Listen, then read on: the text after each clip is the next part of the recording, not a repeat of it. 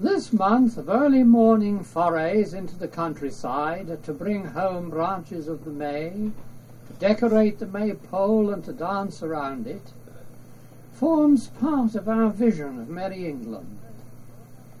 It is well portrayed in Beaumont and Fletcher's play, The Night of the Burning Pestle, printed in 1613, when the aspiring apprentice, Rafe, costumed as a May-lord, thus addresses the citizens. London, to thee I do present the merry month of May. Let each true subject be content to hear me what I say. For by the common counsel of my fellows in the Strand, with gilded staff and crossed scarf, the May-lord here I stand. Rejoice, O English hearts, rejoice! Rejoice, O lovers dear! Rejoice, O city, town, and country! Rejoice, eke every shire!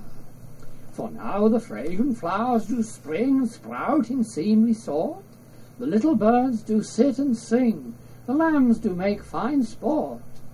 And now the birchen tree doth bud, that makes the schoolboy cry.